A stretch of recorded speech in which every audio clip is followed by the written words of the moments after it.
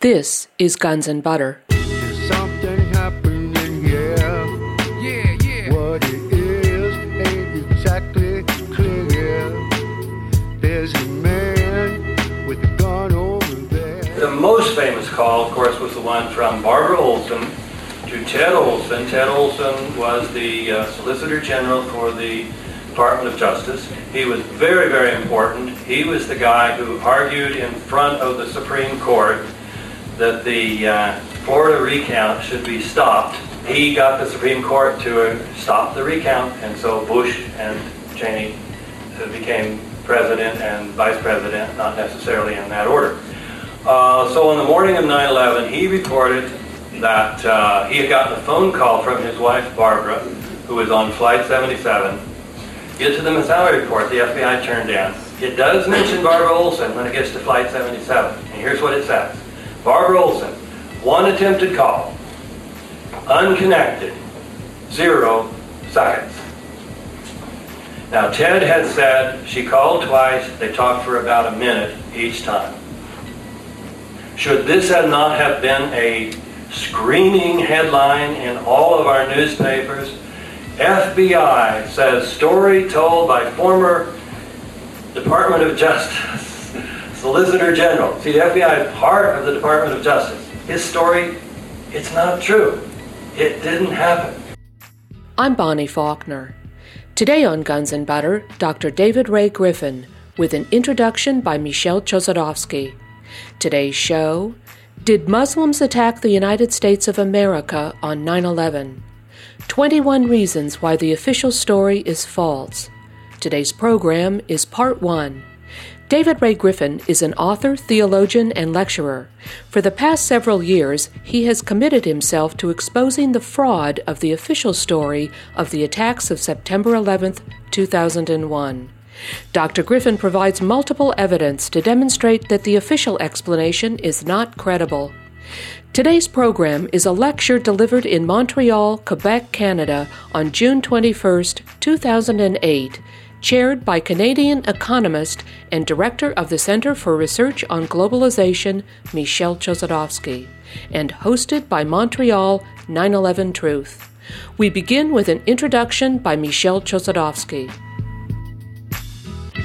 Great pleasure in introducing our speaker tonight, David Ray Griffin, who with tremendous modesty, a sense of justice and ethics, and a commitment to the truth, combined with painstaking research into all the various innuendos of this tragic event of 9/11, has now come up with a fourth book, which is addressed to the members of the U.S. Congress and the media. I think what is disturbing in our understanding of 9/11 is the extent to which, both at the official level, namely politicians, governments, but also non-governmental organizations, as well as civil society organizations, anti-war movement, that one denies certain occurrences, one affirms certain occurrences, when in fact all the evidence points to the contrary.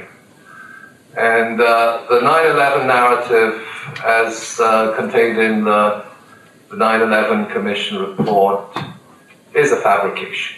It's a fabrication. There may be certain elements of truth in there, but when you look at the whole document, and when you look at the media interpretations, and you start to investigate, and then you start looking at Building 7, which is reported by the BBC and CNN 20 minutes before it actually occurs, and you see the reporter in front of the building saying, well, which implies that there was foreknowledge of that event.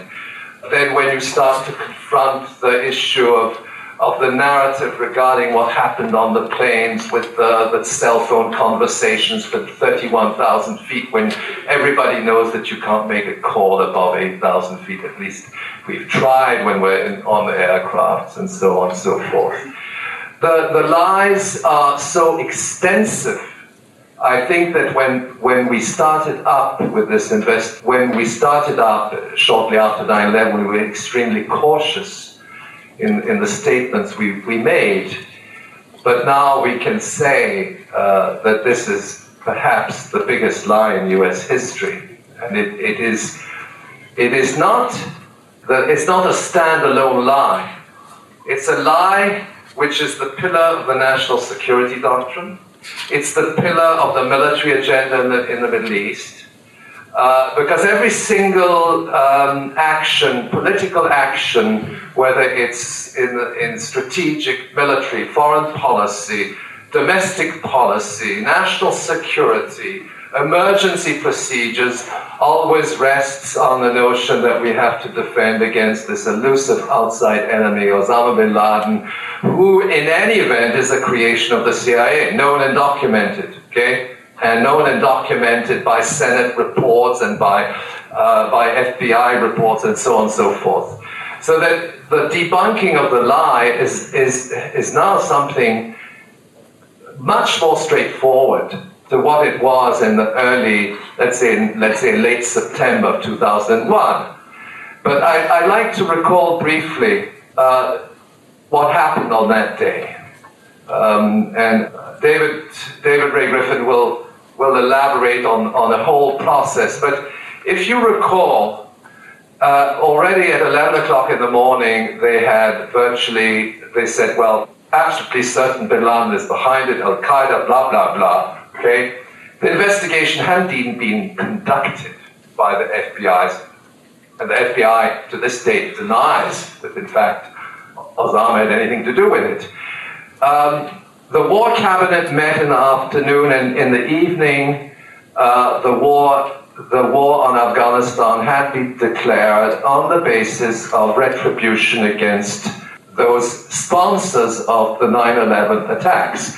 And within a 24-hour period, NATO, invoking Article 5 of its constitution, which stipulates that an attack on one of its members is an attack on all of its members, then also declared war on Afghanistan. Now, in Canada, we've totally forgotten the rationale for Canadian involvement in Afghanistan. Okay, we discuss peacekeeping and rebuilding and so on, but ultimately it's Article 5 of the NATO Constitution, which says, we have to stand by the United States. But bear in mind that NATO took that decision even at the same time as the White House. They took it almost on the same day. And then on the 7th of October, the war was initiated. Now, bear with me, I don't know how many months the 9/11 Truth movement in Montreal has been preparing this event. But the war in Afghanistan was prepared in 3 weeks. Believe it. No. A war takes at least a year to prepare. A large-scale theater operation. And the decision to go to war usually is a very complex decision, as we see unfolding events with regard to Iran. That war was already those war plans were already in the pipeline well before 9/11. The declaration of war in the evening of 9/11 was there to trigger something which was already in the pipeline. So that, and then we were led to believe that there wasn't a single analyst of military and strategic affairs, and there are numbers of those, who had the honesty to say, well, you don't prepare war in 3 weeks. Okay, nobody prepares anything, not even a conference in 3 weeks. So, but there's layers of lies. And we have to understand that because we are dealing with the global war on terrorism, with the right to intervene in countries invoking, and it's not only in the Middle East, it's in a whole series of countries where where the United States is intervening in Africa, in the Philippines, in Thailand, and so on, always under the pretext that they're going after Islamic terrorists, etc. When we know that, in fact, the CIA are the architects of Al-Qaeda, going back to the Soviet-Afghan War. So that, and then we have statements emanating from the Pentagon, from Dick Cheney, and saying, I quote, that a second 9/11 would be both justification and an opportunity to go after known targets. I'm quoting a Pentagon document leaked to the Washington Post. And they repeated it on numerous occasions. Yes, we would like to have a second 9/11, etc. We recall Operation Northwoods, which was also a secret operation of the Pentagon to invade Cuba by planting bombs in Miami and creating, quote, a useful wave of indignation. So that when David Ray Griffin, in his first book on 9/11, raises the issue of a new Pearl Harbor, that rationale is part of the military agenda. It's interesting that General Tommy Franks, who led the invasion of Iraq, in an interview, I think it's 2003 interview with Cigarro Aficionado, it's a gentleman's magazine, and he uses the term mass casualty producing event. Mass casualty producing event. And he insinuates, that you can look up the quotes, he insinuates that a mass casualty producing event of the size and the nature of 9/11 might contribute to galvanizing public support for the militarization of civilian institutions, which means justice, law enforcement, and so on, so as to preserve democracy in America, etc., etc. So that this comes from the hierarchy of the U.S. military. It's not a statement made by an individual. He's using concepts and slogans which are used behind closed doors: mass casualty producing event, and so on and so forth, opportunity, justification, etc.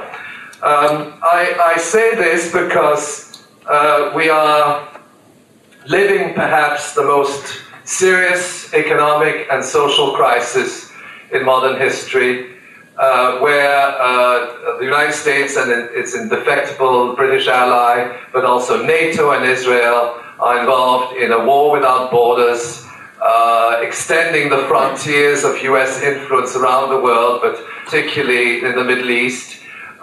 And in a very real sense, this military agenda, combined also with an economic agenda, with a police state, threatens the future of humanity, particularly when you state in military documents, and that's why the work of David Ray Griffin is so important. In military documents, they said we should go after bin Laden with nuclear weapons, okay? And no, I'm not joking, because I read this kind of stuff, or a good case could be made.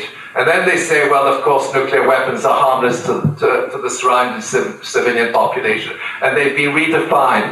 Now, if we look at Canada-US relations, the whole agenda of the SPP, of the North American Union, is also integrated into the war on terrorism, because we're protecting the continent against. So it's not only the United States.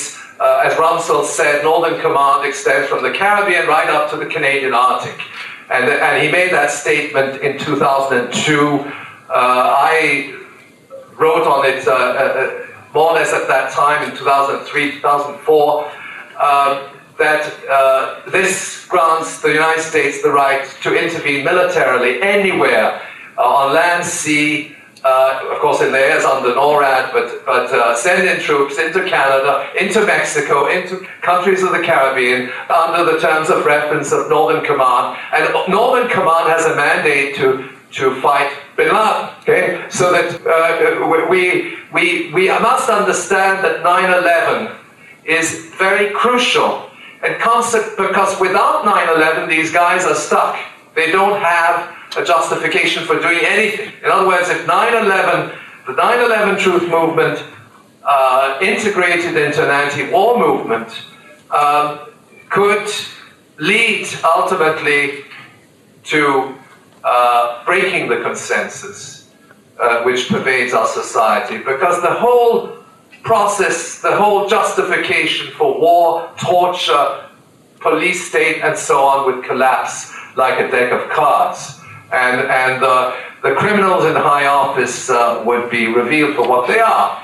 And that is why David Ray Griffin, who is a distinguished author, theologian, professor of philosophy, religion, with more than 30 books, and involved, and he told me that when 9/11 happened, he dropped a lot of his other research. And the way he tackles this is not by making accusations or by making statements which are not backed by fact. It is by confronting the officials' explanations, which are both presented by the U.S. administration and the commission and so on, and the media, and in an utterly factual and investigative mode, he manages to refute much of official explanations that are presented to us on a day-to-day basis, and which serve to justify far-reaching decisions like going to war and killing people and torturing people. And of course you don't know whether they're terrorists before you actually torture them, because, so that's the logic. They said we have to torture them because they're terrorists, but we don't know that they're terrorists, and so on. And so that the approach that David Ray Griffin has taken is through careful investigation to refute the official story and narrative and confront the media and the U.S. Congress. And that's what he's done in his last book. And without further ado, I would like to welcome him to Canada and Quebec and Canada, and the city of Montreal, and the Saint Saint-Pierre, which has always respected freedom of speech and debate under the auspices of the Catholic Church. So we would like to welcome our speaker tonight, David Ray Griffin.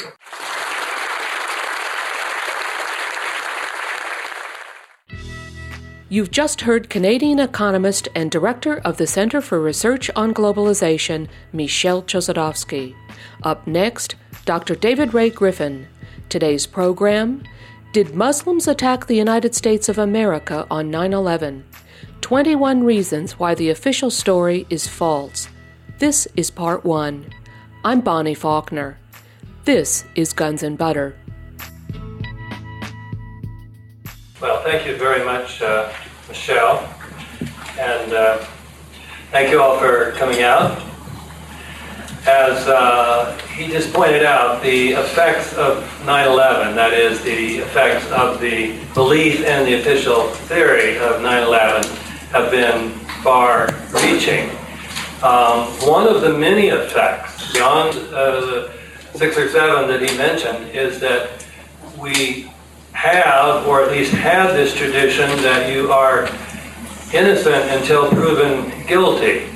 But now Muslims around the world feel that they are guilty until proven innocent. The topic I'm going to address tonight is, did Muslims attack the United States of America on 9/11? Because that is the basis for most of these things. And certainly the war in Afghanistan, the war in Iraq, and the war that we probably would have had in Iran already if the one in Iraq had gone a little better from the administration's point of view. Most of what I will talk about tonight will be from my latest book, which is called 9/11 Contradictions, an Open Letter to Congress and the Press. A few of the items will be from the previous book, which is called Debunking 9/11 Debunking, an Answer to Popular Mechanics and Other Defenders of the Official Conspiracy Theory. So between those two, from those two come the material for tonight. But I've organized it in a different way here.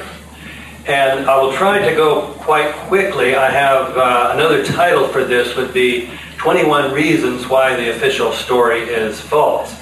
So I'm going to go through these pretty quickly just to give you an idea of what these reasons are, leading you to, if you want to, read the books to get more detail. First of all, Osama bin Laden, do we have any evidence that he was really responsible for 9/11? Of course, the whole story is based on that assumption.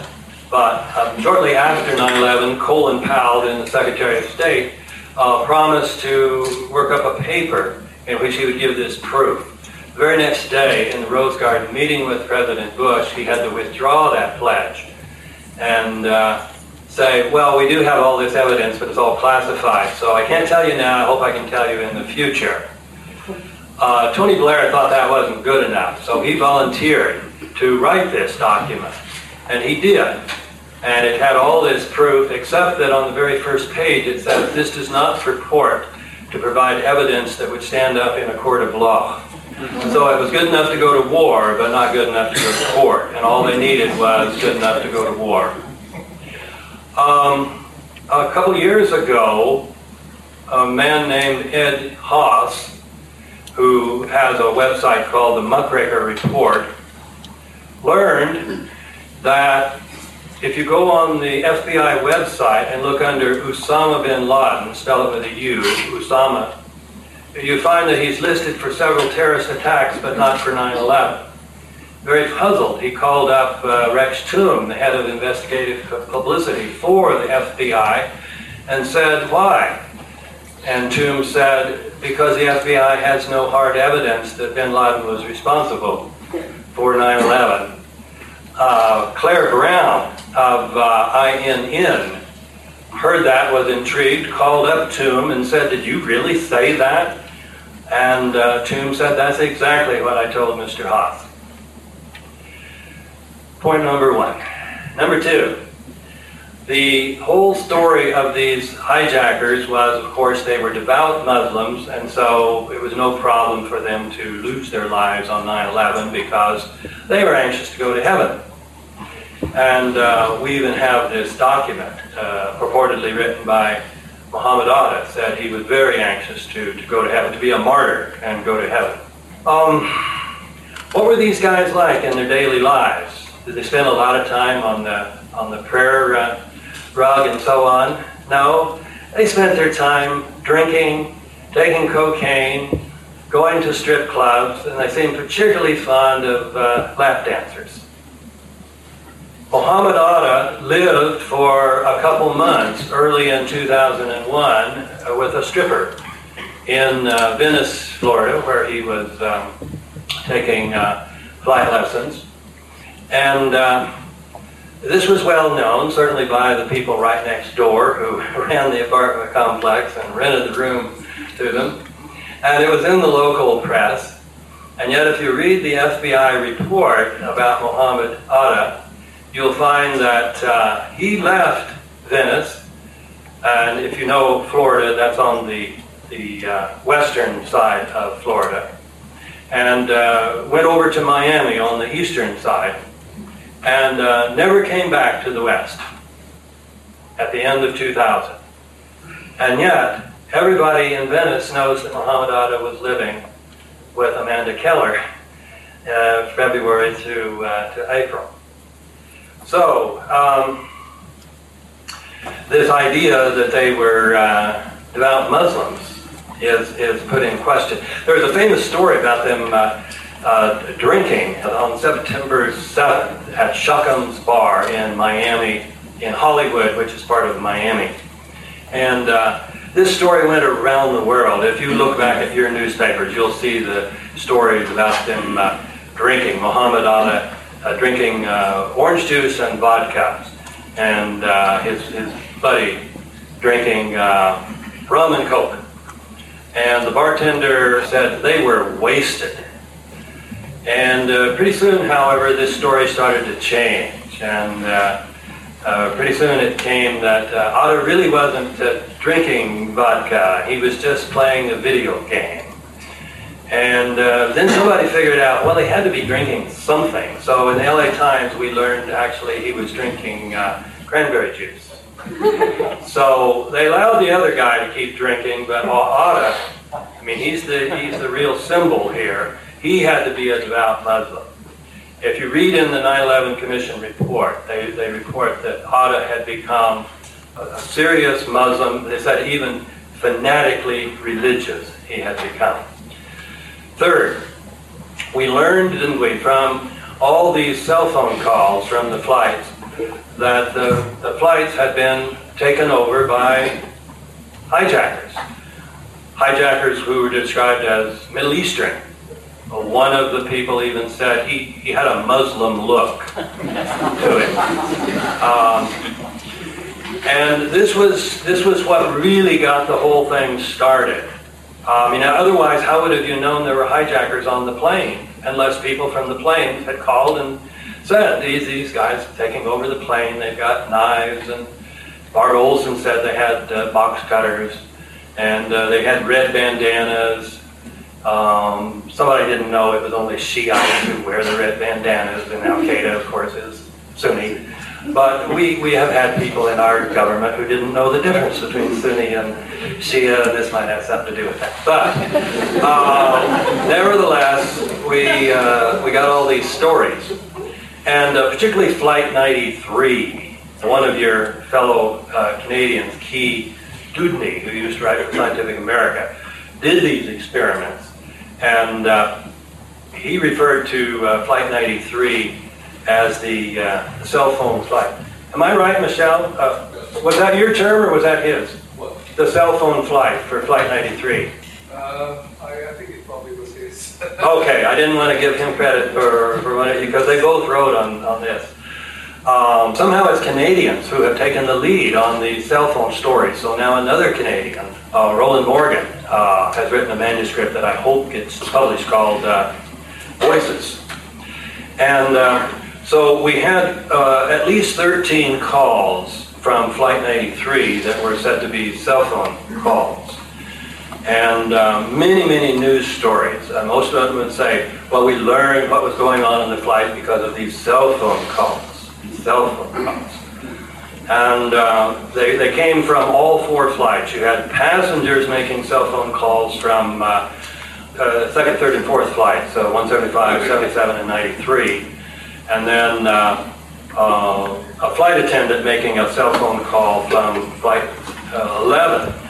And this was in many ways the most important. This was Amy Sweeney. And she told about the hijackers killing people and all of this. And so that was the first word about this that we had. Now, there was this little problem that Michelle mentioned, which is that cell phones don't work very well in high altitudes. He learned that if you went up in a single engine plane and got much over 6,000 feet, it's very unlikely. You might get it up to 8,000 feet, maybe 10, but nothing. And then it's a double engine plane, you've got a little more insulation, about 2,000 feet lower. With an airliner, with all that insulation, most people report they go off at about 1,000 feet, and certainly wouldn't get much over 5,000, 6,000. Absolutely, as Michelle said, not over 10,000 feet. And yet these calls from Flight 93 were made when the plane was at 31,000 or even over 40,000 feet. So there was a lot of skepticism in the 9/11 Truth community about this and saying, hey, these calls could not have happened. So when the FBI put out its report, you know about the Moussaoui trial in 2006. Zacarias Moussaoui was called the 20th hijacker. And so he was the one guy they could convict for at least planning to participate in the 9/11 attacks. And the fact that he was schizophrenic didn't hinder the process. I mean, that's the guy that you would have hired to participate in such a project, right? So at this trial, it's very interesting. You can go on the government website and read these reports that the FBI turned in. This is when they had to present something in a court of law where it tends to be frowned upon to tell lies. You can get sent to prison for quite a long time for lying in a court of law. And so what the FBI reports say? Flight 93, there were 37 phone calls, 35 from onboard phones, 2 from cell phones. And those 2 were made at 9:58, they said, when the plane was down to 5,000 feet. That's still a little high, but at least arguable. So they just backed off all of those famous phone calls that had been reported hundreds of times as cell phone calls. The FBI, no, they weren't. They were. So how do you explain that? Well, some of the people, why did they, who said they were cell phone calls? Well, the FBI interviewed people, and they said, we were called on a cell phone. How do you know it was a cell phone? Well, they told us. My daughter or my wife said, I borrowed cell phone from my neighbor, and I'm calling you on the cell phone. So some of them were told. Well, you could think memory is a funny thing, or maybe they misunderstood, or something like that. But what about Dina Burnett, who said she received 4 phone calls from her husband, Tom Burnett. And she knew they were from Tom because she looked on her caller ID, and there's Tom's cell phone number. So this couldn't be a mistake. It'd be very hard to misremember this. The FBI came that very day, interviewed her, and that's what she told the FBI. It's in the report. You can read the report. So how do you explain that Dina Burnett believes she got 3 or 4, there was a little confusion on the number, but 3 or 4 cell phone calls, and the FBI now says she didn't. So let's assume she really didn't. Why did she say? What would be the motive for saying? She went on national TV. This was a very well-known story in the United States. I don't know how well known it's up here, but this was on CBS Morning Show. All this. She even wrote a book in 2006 and said these words. I know it was Tom because I saw his cell phone number on my caller ID. Well, some of us have a theory that there is this technology now. So cell phone technology couldn't have done this, but there is a technology known as voice morphing, which has been around since this new form of it since at least 1999. And also there are devices now, you can order them on the internet, where it says you can not only fake the voice, and it's so good you can fake your lover, and you can fake the phone number. One of them is called a phone faker.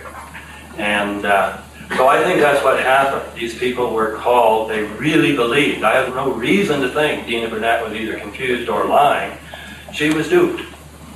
And if one person was duped, are you going to believe the rest of the story? This is one of those cases where you only need one absolutely clear-cut case. You're listening to author and theologian Dr. David Ray Griffin. Today's program, Did Muslims Attack the United States of America on 9/11? 21 Reasons Why the Official Story is False. This is Part 1. I'm Bonnie Faulkner. This is Guns and Butter. I mentioned Amy Sweeney. Her story was written up. There was an FBI affidavit. The guy went and interviewed Michael Woodward at the American desk, and the story was that Amy had called him on her cell phone, and that's what Michael Woodward told the FBI, so the FBI and Jim Lechner wrote it up. Now, in 2004, when they reported to the public, they had found a tape somehow in the Dallas American office. They didn't realize they had. And on there it says that she called on an earphone. And how did they get a tape? Because Michael Woodward didn't take the call. So the new story was that he was receiving this call from Amy. And he was repeating word for word what Amy said to a woman in the office, Nancy Wyatt, who was on the phone to Dallas, and the guy down in Dallas was recording her call. So third hand, we got word for word what Amy Sweeney said, and she said, Well, I got down behind the seat and I borrowed an earphone card. Now, what in the world is an earphone card? But she borrowed an earphone card from another flight attendant and called on the earphone. So it was back at, this was a new revelation to me. So it was back in 2004. They changed it just in time to get the news story in the 9/11 Commission report. And I hadn't realized that, because when the 9/11 Commission refers to Flight 93, they say the passengers and the crew began making earphone calls and cell phone calls. And so I thought that meant right then they started making cell phone calls. No, when you look at the document this was based on, the staff report, already in 2004 they said that the only two calls were the one from C.C. Lyles and Edward Felt, both at 9:58, which were made on cell phones when the plane was low enough for that to be possible. So you see how when they get in trouble, they just change the story. Now, there are records. If you make a cell phone call, there are records. It can be proved. If you make an onboard phone call from, this one of them is Verizon, the other is Claricom, there are records. So there should be no mystery about. You can't just say, oh, well, it was a cell phone. No, it was an earphone. It should be based on evidence. Now, this FBI report cites no evidence whatsoever. You just open up the document and you see cell phone call for these two. On the others, you see made from this place, but there's not a single document reported that you could send in a FOIA report for and say, show me the document, show me the evidence for this. Okay, so this raises some questions. Were there really hijackers on the plane? The most famous call, of course, was the one from Barbara Olson to Ted Olson. Ted Olson was the Solicitor General for the Department of Justice. He was very, very important. He was the guy who argued in front of the Supreme Court that the Florida recount should be stopped, because if it had gone on, Gore would have won. Think how different life would be. But he got the Supreme Court to stop the recount, and so Bush and Cheney became president and vice president, not necessarily in that order. So he's a very important guy. So he was appointed then Solicitor General for the Department of Justice. So he was the guy that argued for the Supreme Court that Cheney didn't have to reveal who came to this secret energy meeting that occurred shortly before the invasion of Iraq. So on the morning of 9/11, he reported that he had gotten a phone call from his wife, Barbara, who was on Flight 77, and that all the passengers and crew had been herded to the back of the plane, and the hijackers were armed with knives and box cutters. Now, to show you how important this flight is, you've all heard they had box cutters, right? That was the only call that reported box cutters. None of the other calls mentioned box cutters. It was only, so this was the most important of all the calls for establishing what was going on there. Now, it was a pretty strange story.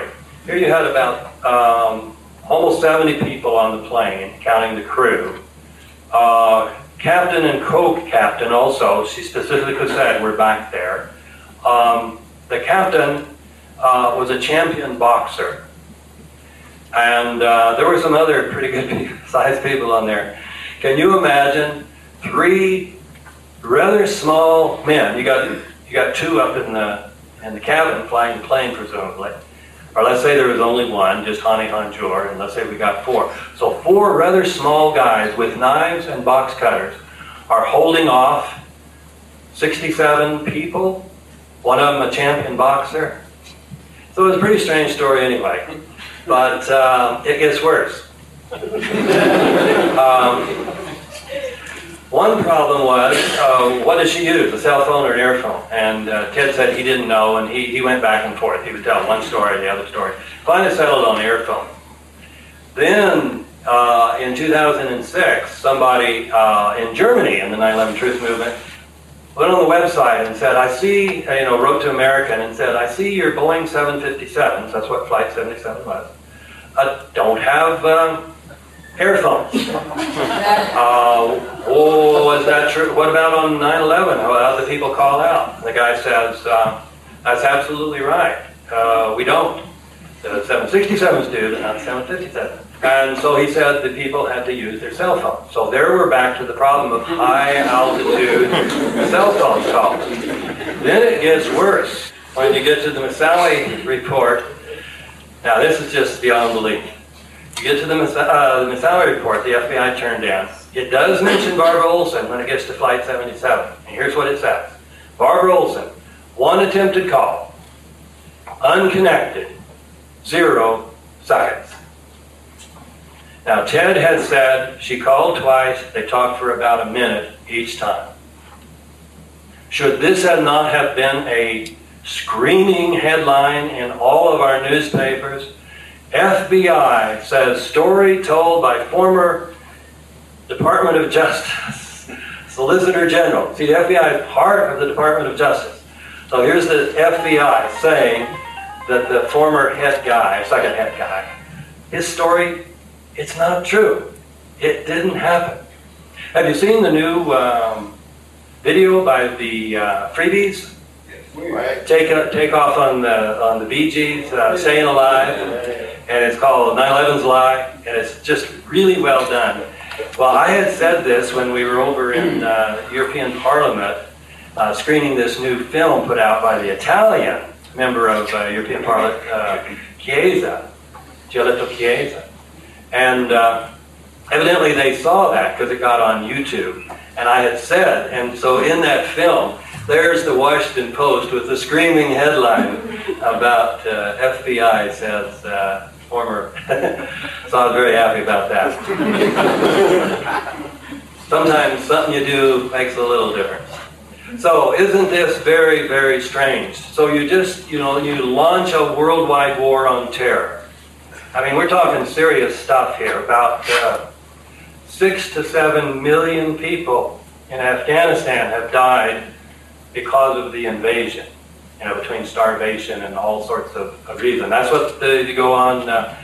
Some of the counts are. In Iraq, probably the best count is 1.2 million Iraqis, civilians, who have died. So we're talking about very serious stuff. This war was launched in large part on the basis of Barbara Olson's call. She was this very well-known commentator on CNN, and she was beloved by the right because she was always attacking Hillary Clinton, and they really hated Hillary in those days. They like her a little bit now, but she was very, very well known. And so the idea that these Muslims had killed sweet, blonde Barbara. I mean to focus on the racial implications here. So many people said they signed up for the war in Iraq to get even with the Iraqis for 9/11.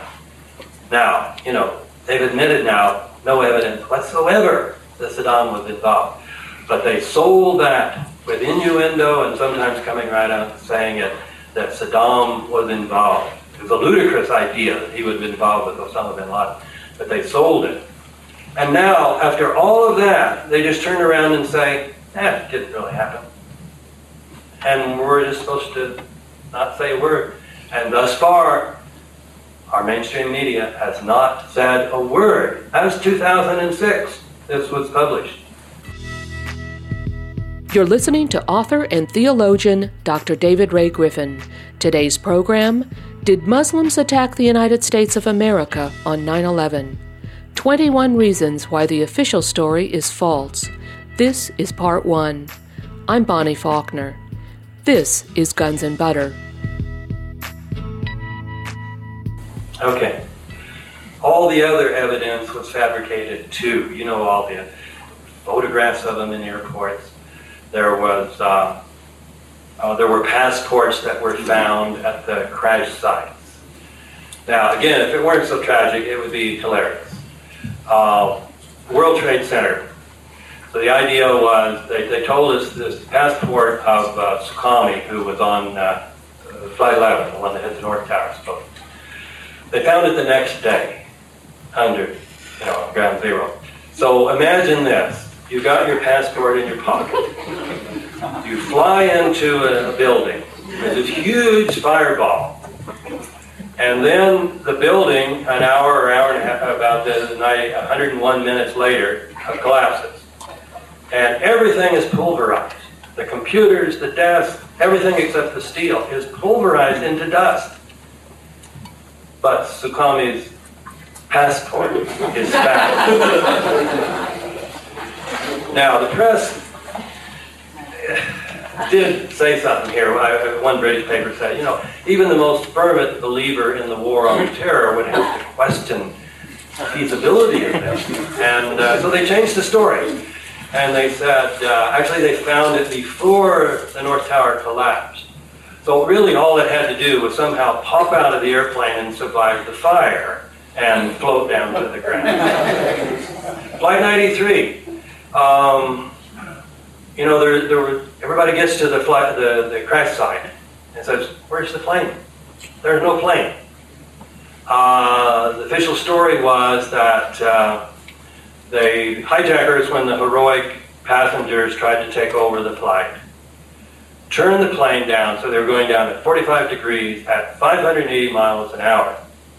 And they hit that soft Pennsylvania soil, and the plane went clear into the ground so that not even the tail was showing. I'm not making this up. Somebody's making it up, but it's not me. Except they found the pilot's passport. And they found one of these red bandanas, absolutely clean, on the ground. When people talk about don't believe loony conspiracy theories about 9/11, the most decisive evidence was Atta's luggage. You know the story. It's on the first page of, some of you know the story, it's on the first page of the 9/11 Commission report. Talk about Atta and a guy named al-Omari. Now this is very strange, because Atta never went anywhere without Marwan al-Shehi, who was probably his bodyguard. But somehow on this trip, he went with a different guy. And so that's suspicious in and of itself. But anyway, that was the story, that Atta was already in Boston, and Atta is the purported pilot of Flight 11, so it's pretty important that he be there on the morning of September 11th to get on Flight 11. And he was already in Boston on the 10th. Nevertheless, he rented a car, a blue Nissan, and he and al-Omari drove up to Portland, Maine, stayed overnight, Comfort Inn, and then got up very early the next morning to catch the commuter flight that left at 6 o'clock back down to Boston. Now, what if that commuter flight had been 45 minutes late? Atta was not only the pilot of Flight 11, he was the ringleader of the whole operation. So they probably would have had to call off the whole operation that they had been planning allegedly for 2 years, just because they needed to go to Portland for something, or maybe one last fling. There was an extra good lap dancer up in Portland. I don't know, but that's what they did. And you read that all in so. But the 9/11 Commission admits we couldn't find any reason why they did this. The FBI admits we can't find any reason why they did this. But it turned out to be a good thing they did do it, because after the tower was hit, somebody looks over there and says, "Hey, look at that luggage. That's got Muhammad Atta's name on it. Let's open it up and see what's in there." So they look it up and they find that will I mentioned before. They find flight instructions for flying, 757s and 767s. They find Atta, Quran, and words of encouragement to the other hijackers and so on. Now, this was kind of a strange story too.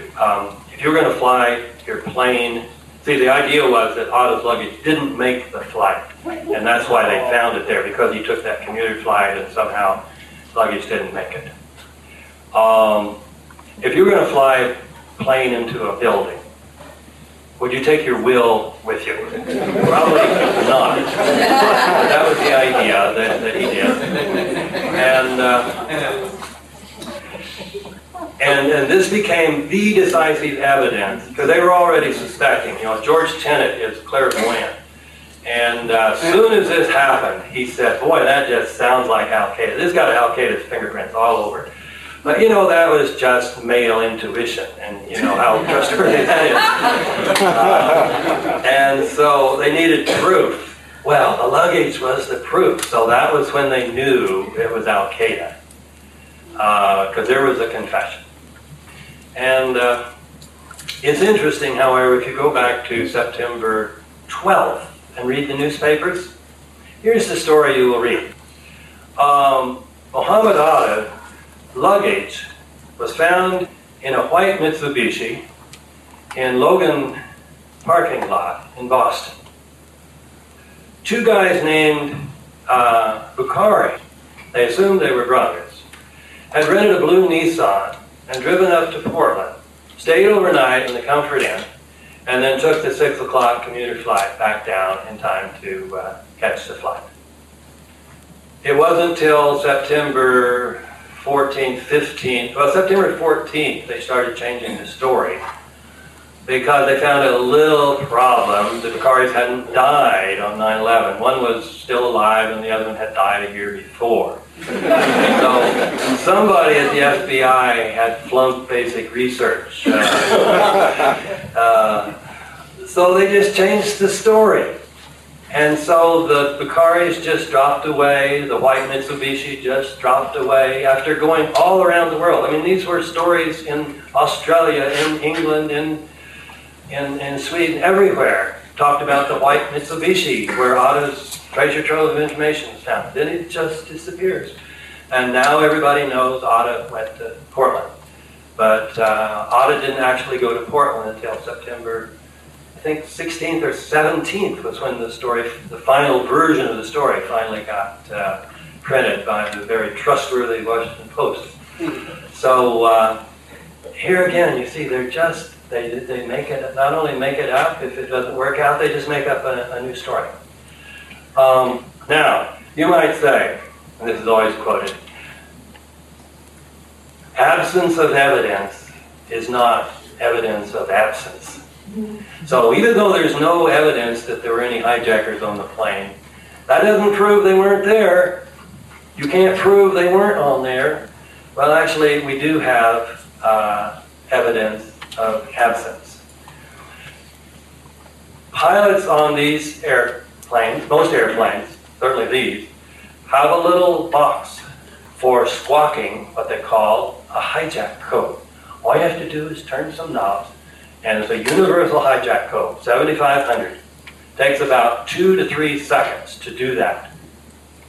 Now, on these flights, the idea was they were told that the hijackers banged their way into the cabin.